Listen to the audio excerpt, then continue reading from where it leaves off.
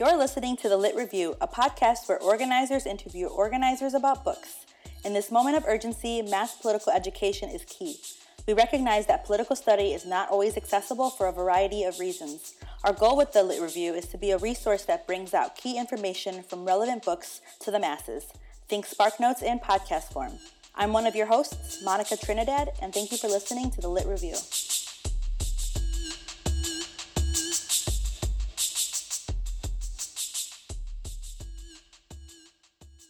On this episode, we'll be chatting with B. Loewe. Originally from the Maryland suburbs of D.C., B was recruited into social justice work by his older sister and was a key organizer of the 2010 Detroit-based U.S. Social Forum. B. Loewe is currently Mijente's communications director and is an all-around amazing organizer and activist, contributing so much to grassroots efforts in Chicago. We'll be talking with B about Rules for Revolutionaries, How Big Organizing Can Change Everything, by Becky and Zach Exley, recently published in November of 2016. Hey there, welcome to The Lit Review. This is Paige. We have my good friend B. Loewe here talking about a book that you might have heard about. It came out very recently called Rules for Revolutionaries, How Big Organizing Can Change Everything. So, welcome B. Thanks, how are you? I'm pretty good. Well, it was a rough week. Sure was. Day 6 of Trump, so yeah. How are you? It's day 6 of Trump. Yeah. As long as you're moving, you're not stuck. Yeah. Can you introduce yourself a little bit for our folks? Yeah, absolutely. My first name is B, my last name is Loewe. I currently work for Mijente as their comms director. It's a national political formation for Latinx changemakers engaging in racial justice and gender justice and economic justice, saying that demographics don't mean destiny, and if growing numbers are going to mean growing power, then it's going to take a political edge to make that happen. It's kind of the evolution for me of the past 13 years of migrant rights work that I've been doing, starting when I moved to Chicago in 2003. I came up in Silver Spring, Maryland, to a Italian, German, and Irish family, good white liberal parents who taught me to share and treat people the way I want to be treated, and when I grew up I didn't forget that, and that apparently makes you a radical. True. Well, can you tell us a little bit about who would like this book? Who would enjoy it? So I work for a national organization that's trying to create political home for individual changemakers across the country. So I've spent the past year doing very boring things like which tech platform will let us send emails the most efficient way. So this book is for me. Okay. This book is for people who want to think about how you make change and bring people into the movement in the most efficient way possible and unlock their kind of potential, their vision, and their greatest contribution. I think it's most relevant for folks who are trying to have this national picture organizing, but there's definitely lessons for anyone who's trying to make change. Okay. And so it uses the language of big organizing. Yeah. Can you tell us, what do they mean by that? Because I hear, if you look at this book, just so folks, sometimes we drop the book so you can feel how heavy it is. It's not a super thick book, but it's red, white, and blue. It's got stars on it. It looks very Americana. And I see that big organizing, and I think corporate organizing. But that's not what this book is about, as far as I understand it. So can you talk a little bit about what they it's not mean? big as in corporate. I think there's two pieces to it. It's Rules for Revolutionaries, and it's big organizing, right? Early on, they say big organizing is how we create campaigns that allow people to work together to realize their dreams for a more just world. And this is their specific lessons from the Bernie Sanders campaign, and their little piece of the campaign was the volunteer operation, knowing that they were not going to have the money that Hillary Clinton had, and knowing that they weren't going to have the establishment infrastructure that the DNC offered to the Clinton campaign. How would an upstart underdog candidate create the infrastructure and groundswell that we saw with the Sanders campaign without those things? Okay, yeah, can you talk about that? What is it that there's so many books about organizing. What is the intervention specifically of this book into that landscape of organizing books? So I'll be real. I texted the author to say, I'm really surprised at how much time you spent on structure and process and tech tools. It's way nerdier than I thought it would be. So if you're someone who leans on the digital nerdy side, this book will be a treat for you. If you're someone who you can't have any patience for it and you just want someone to show you how to make the thingy work, you might want to read the first and last chapter, Got you it. know? But what they're trying to do with big organizing and rules for revolutionaries, there's obviously Saul Alinsky was a Chicago organizer in the earlier part of the 20th century now, who piloted this tendency of organizing that these authors would say is paternalistic.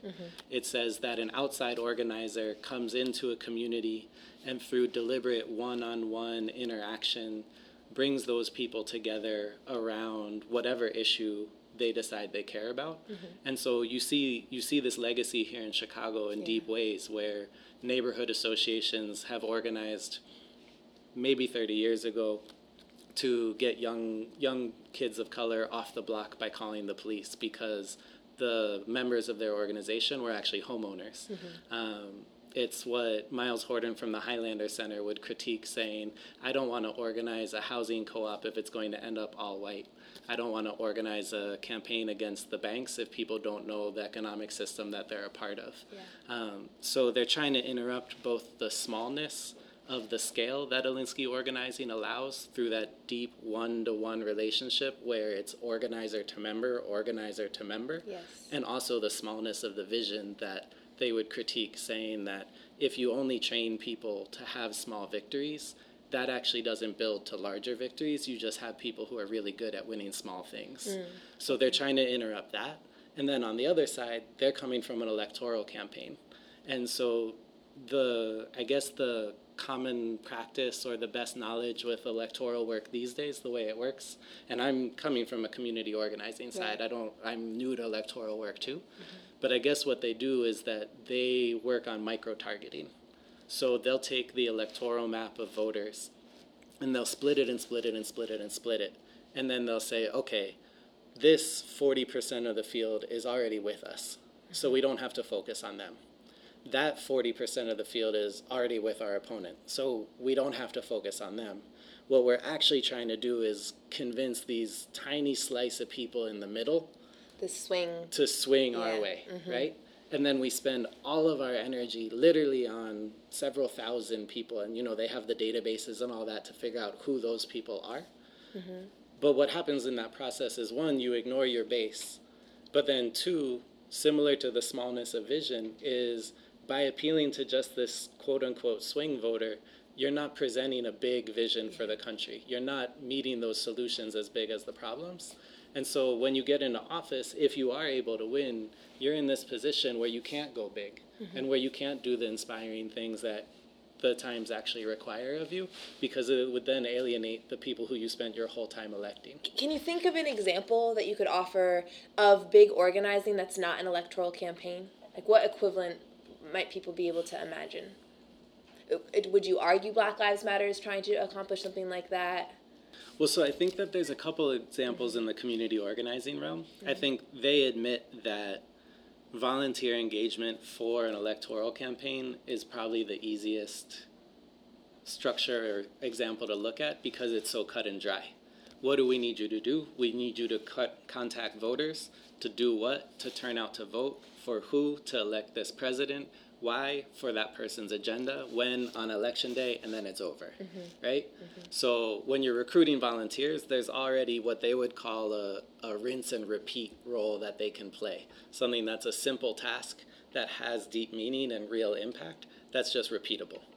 I think when you get into social movements and when you get into community organizing, it gets a lot more complex, right? Yeah. Like, how do you stop police violence in Chicago? That's not as easy as organizing a phone bank. Right. Yeah? Okay. But I think similarly, the idea that we're fighting for our lives, in the Not One More campaign, the anti-deportation campaign that we ran, you had undocumented people, some of whom had criminal records who would have made them top priority for removal, locking their necks to the gates of immigration offices, taking the risk of never seeing their own children again. And why? Two reasons. One, they thought that it was time to lose their fear. They thought it was time to make a change. They thought the time was possible, and they had confidence in their community to keep them safe. They saw other people taking those risks and felt that they could take them themselves because they've seen people take them and succeed. And Not One More was an aspirational goal. Yeah, the campaign was really critiqued. What do you mean, not one more deportation? Like, really, not one more? And it's like, yeah, zero. Like, not one more. But that's never going to happen. Okay, well, what is going to happen? Because that's our North Star. Yeah? Yes. And so it was a demand that people could get behind because it wasn't, well, we want this policy piece of legislation that's too technical for me to explain to you and is actually only going to help you a little bit, but you should really volunteer a lot of time for it. Yeah? Yeah. And I think, like you're saying, with Black Lives Matter as a movement, similarly, it's the relevancy of Black life again. It's the defense of Black life in the face of such violent white supremacy in this country. I think the intervention that these authors would make on our movements would be, but are you catching people and are you giving them continuous roles for them to actually take on and play a leadership role in your movements? And then really the rest of this book is talking about the structures and processes that they used to make it so that people who wanted to could volunteer. And so the book is kind of the story of them chasing the tech and the structure and the processes that they needed to be able to answer that question and say, here you go. Are there major lessons that we can learn and to apply, maybe without maybe necessarily the exact programs, but what was the general, was there a formula, I guess is what I'm asking, or a process? Yeah, and I think that there's some super nerdy things that if you're creating a national network or trying to, quote unquote, go to scale in that way, you should read in depth. Yeah. And so they tell a story of this phone dialer that they're trying to build, because what they had happening was if you wanted to make phone calls to a Bernie supporter or potential Bernie supporter, you'd sit there with this paper list, and many people who have worked on electoral campaigns will have had this experience, where you sit there, you call, it's a wrong number, you call, it's an answering machine, you call, you finally talk to one person, but it's actually the person's daughter and they're not home, and at the end of an hour, maybe you've talked to one or two people. That's where the political will that someone has and the actual impact that you're offering them as a role in the campaign have a mismatch, yeah? Yeah. And so they found a debt collection company that had a dialer system where you could call people's cell phones, which was one of the barriers that I guess the other technologies had, where you could only call landlines. Interesting. And so they basically figured out what platform this company was using, usually to like repro people's cars or call them and harass them about student debt, which is the irony because this is the Bernie campaign. And they hacked it together to be something that volunteers could use, and instead of calling one or two people an hour, they're calling 20 to 30 to 40 people an hour. But I guess it was like the ugliest thing, it was hard to use, and it was pretty much just like, you know, like Microsoft Windows 1998 or something, like counterintuitive for the user, yeah? Yes. But don't let the perfect be the opposite of the big. They had a phone bank coming up in 3 days. They had a plan for how this thing could get used in a month. And they said, we're dropping it, we're going to make it used. And then they figured out the bugs along the way. Okay. And so I think our little corner of the left has that definitely in terms of like theory and whether you know how to say the right thing. But they also offer it as, it's not that you have to be perfect. It's Right. you have to be moving. Okay. And we'll figure it out as we go. Yes. So I guess for the OCD people or the everything has to be done, like this book is for Virgos in a lot of ways. This is for the person who's going to create your spreadsheet. Monica. Yes. This is going to be for the person who like wants the white out on this section of their desk. But what they offer is this kind of model of the solution when things get too ungainly is you create formal roles. So when we get moving, it's going to be the four of us. We're going to recruit 3 more people. And then when the task gets confusing, okay, you're going to be the text monitor. And I'm going to give you a title that's meaningful, even though it's specific and small. But you're going to own it, and you're going to make a real contribution. And then when that team gets too big, unwieldy, that means that there needs to be a tech monitor captain. And so it was just this iterative process. This, like, they built it as they went, also because they didn't have time, right? Which is one of their lessons at the end of the book of you can have so many people who want to get involved, and if you have the systems in place, you can get them involved in an instant. They literally had, over the course of the campaign, more than 100,000 people sign into this dialer thing that they had to make phone calls. But the lesson that they have is that it probably could have been 3 times that or 4 times that if they had had these systems in place in the beginning. So this dialer thing allowed people from all across the country to call in to the strategic locations. Before, they didn't have meaningful roles to play. Like, your primary is in June, so what are you going to do in California? You're just going to stand on a street corner with a sign? That's not what we need you to do, right? Yes. So then on the local level, they say, you could load up the Asada's Daughters phone banking list. Maybe it's 200 people. You'll get through that in 15 minutes instead of 5 hours. Yep. And then if you want to do that on a larger campaign on the municipal level, it just moves it super quick. So part of what I learned from the book, and then also talking to friends who actually worked the Clinton campaign, like, there's actually automation that we can do in what we understand as organizing. And like any other worker, like, there's the fear of automation replacing you, or it can be the thing that augments what you do and makes you do your job better. So yeah, I'm hearing a kind of something that's interesting to me, because usually when I hear about it reminds me of digital organizing in a way that makes me reimagine what are your relationships with the people on the other side of the computers, right? And it's not just about managing these like numbers and contacts, right, and building up a database. There's also a kind of, through this technology, we're building up people's leadership. Yeah, and that I think is really interesting. The few things I've read about digital organizing strategy, I don't think have found that recipe of like, how do you organize people though, right? And not just a contact list. And earlier you were talking about how you don't want to let the perfect sort of become the opponent or the enemy, right, of the big.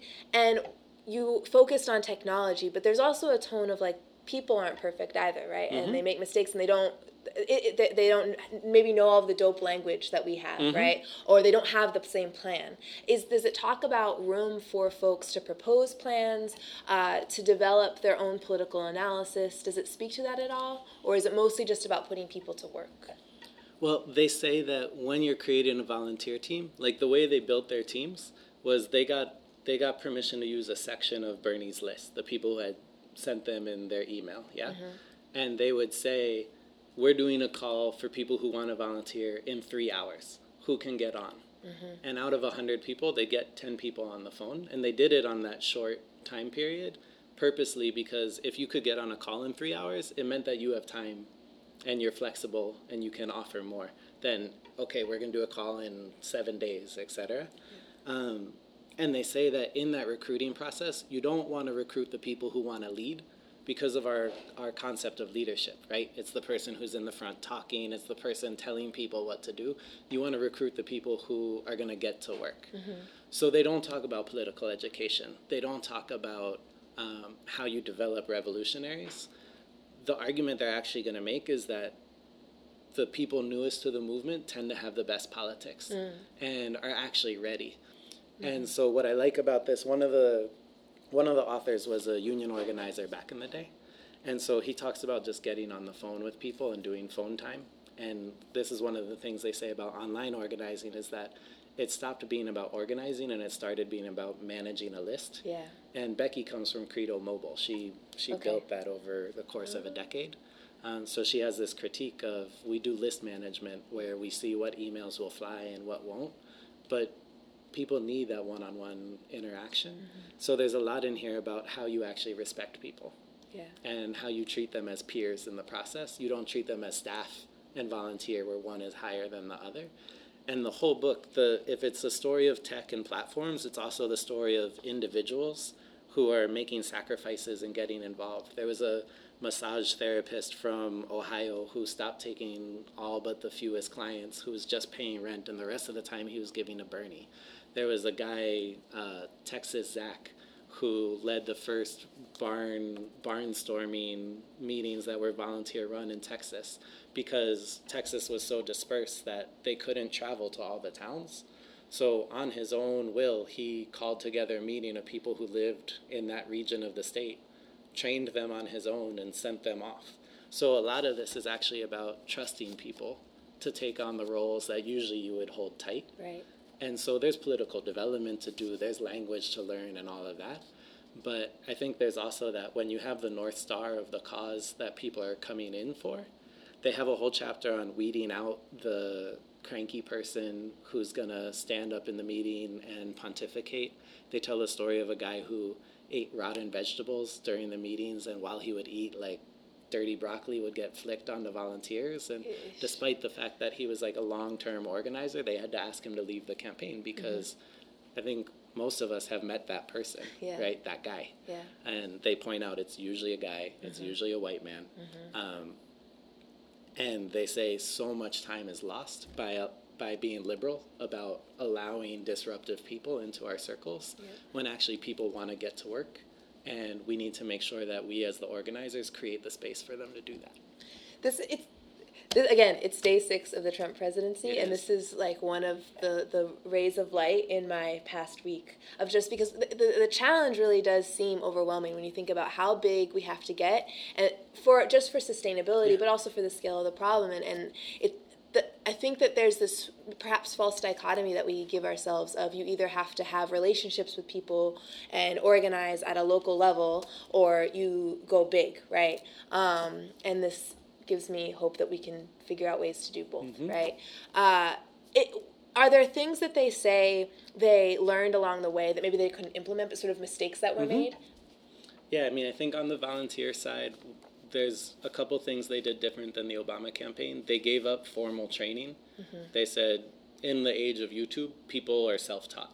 And so just get them working and they'll learn along the way and give them the tools that they need as they go. That's one. They also said that they could have done better at team management and like actually creating positive like work cultures amongst folks, but they were very, very, very productivity oriented. But I think the biggest one is rule number 4. And the book is separated into a series of rules. I think there's like 20 of them. Sort of a play on rules for radicals. Yeah, rules for revolutionaries. So rule number 4 says fighting racism must be at the core of the message to everyone. And so this isn't fighting racism is your message to black voters. This is racism, not addressing it is killing people, is what the author says. And so for people looking at this book or at that campaign from the Movement for Black Lives, it's like, yeah, duh. But this is sort of the we heard you moment. Like she quotes Alicia Garza, she quotes other black women who critiqued the campaign, and they say that you have to listen to black organizers, you have to put race at the center, and you can't have a political revolution that's not anti-racist. And so she goes into the section where they interrupted the candidate panel at Netroots Nation, where it was O'Malley and it was Bernie, and Bernie says, this is when O'Malley says, yes, Black Lives Matter, all lives matter. And Bernie says, Black Lives Matter, but if you don't want me here, then I don't have to be here. And she says that was such a missed moment. Yeah. And she's like, it doesn't actually matter if you fought for civil rights, if you were arrested around racism, etc., because that's just your personal history. But what is your political program, and how is that manifesting in your staff, in your practice, and in your vision? And so having one of the main lessons from a presidential campaign basically be listen to the black women who are telling us how to go feels significant to me. Absolutely. Now, do you think that, it sounds very helpful in terms of the constant problem we run into that people want to do work. Right? The biggest feedback I get as an organizer is that people don't know how to plug in, or they cannot plug in. There's not space, right? But what we're often asking folks to do in the organizing that we're doing is, we need you to do work, but it's also a level of sacrifice, right, and of putting your body on the line, right, and a kind of agitation and disruption that, especially now under Trump, some of the things that at once used to not involve a threat of getting arrested now do, right? And so do you have a sense that this translates, the structure that they're proposing, the processes that they're proposing, the attitude that they're proposing, can match what we're actually needing folks to do, which is not just do phone calls, right? Which is not just host screenings and things like that, but to actually take that next step? I think that I don't know if our organizations currently make recruitment and engagement of new people one of our centerpiece priorities. And they knew in order to achieve their goal, the primary thing that they had to do was create systems for those who wanted to be able to participate. And obviously it was in a much simpler formula like we're talking about. But how many of us actually spend a significant amount of our time saying, what would our organization need to do so that anyone who walks in this door who matches our mission can play a significant role in achieving it? So I think from an orientation level, it's a good intervention for us. And then I think they would also say that being this distributed volunteer network doesn't mean that anybody does anything. There's a central plan, and you move the plan and you allow people to be part of it, but they don't hide the fact that there's a centrality to what the vision is. Yeah, like volunteers were getting plugged into a phone bank to call these 4 states.